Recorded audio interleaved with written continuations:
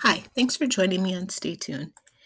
If you've been with me for a while on my blog or my podcast, you know there's a handful of shows that I think are just ultimate when it comes to character and writing and directing.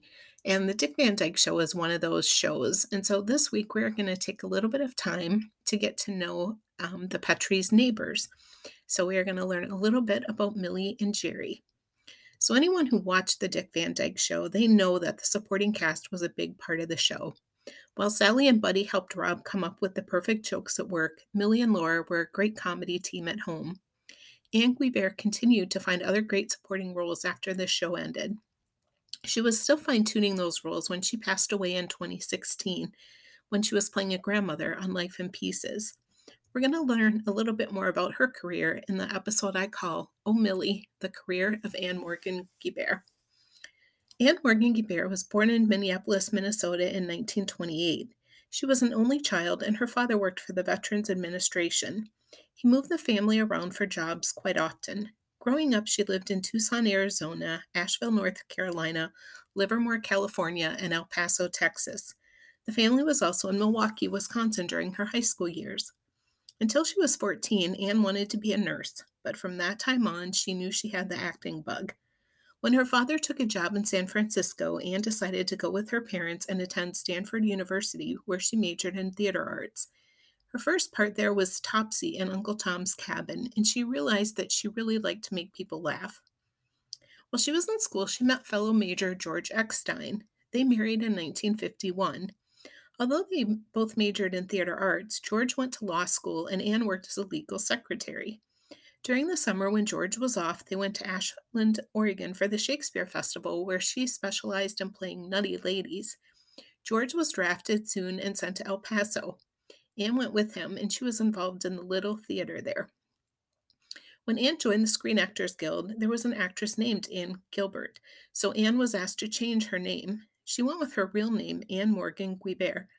Morgan, and I hope I'm not butchering her last name.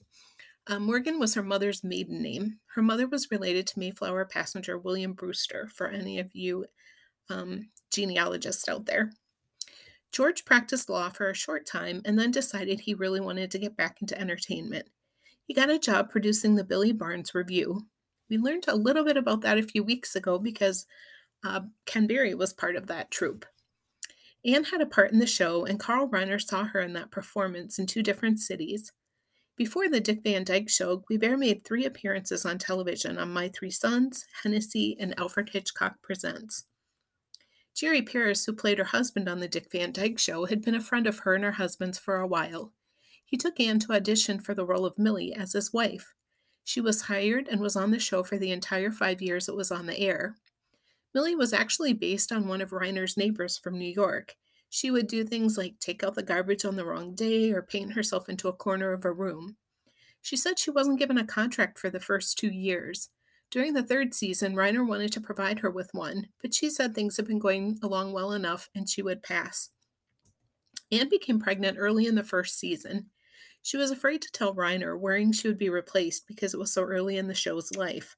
However, he was very happy for her, and they hid her pregnancy behind large tops and props. That baby is actress Hallie Todd, who is best known as Lizzie's mother on Lizzie McGuire. George and Anne would have another daughter, Nora, an acting teacher and writer. Anne's favorite part of the show was Thursdays when the cast would sit around the table with the writers to look at the new script. Anne thought their writers were hysterical. Some of them included Reiner, Gary Marshall, who would go on to create The Odd Couple, Happy Days, Laverne and Shirley, and Mork and Mindy, as well as Bill Persky and Sam Denoff, who wrote for many shows, including That Girl. Everyone had a say in the script and could throw out one-liners or make suggestions. The Dick Van Dyke Show ended in 1966, and that same year, George and Anne divorced. George was best known for being the writer and producer of The Fugitive. Guibert said she had never watched the reruns much. She recalled, "When I do see them, it seems like it never even happened. I just can't remember it at all."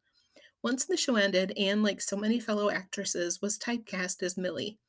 During the 70s and 80s, she would guest star on some of the best sitcoms on the air, including The Andy Griffith Show, I Dream of Jeannie, Room 222, The Partridge Family, Love American Style, Barney Miller, Cheers, and Newhart. In 1969, Anne married character actor Guy Raymond. About that time, she decided to give Broadway a try. Her daughter said Anne loved performing on stage, and that's when she felt her career was the most important. She appeared in The Matchmaker, Arsenic and Old Lace, Waiting for Godot, and To Kill a Mockingbird. Then she appeared in Harvey and Green Grow the Lilacs. She won the Helen Hayes Award for Outstanding Lead Actress in a Non-Resident Production in 1988 for her role of Alma in The Immigrant, a Hamilton County album. She also appeared in 8 movies during her career, including A Guide for the Married Man, Viva Max, and Grumpier Old Men. But Guilbert didn't give up on television. In 1990, she starred in The Finelli Boys. Anne played Teresa Finelli. She's a recent widow living in Brooklyn and heading for Florida to live when her adult boys all end up moving back in the house.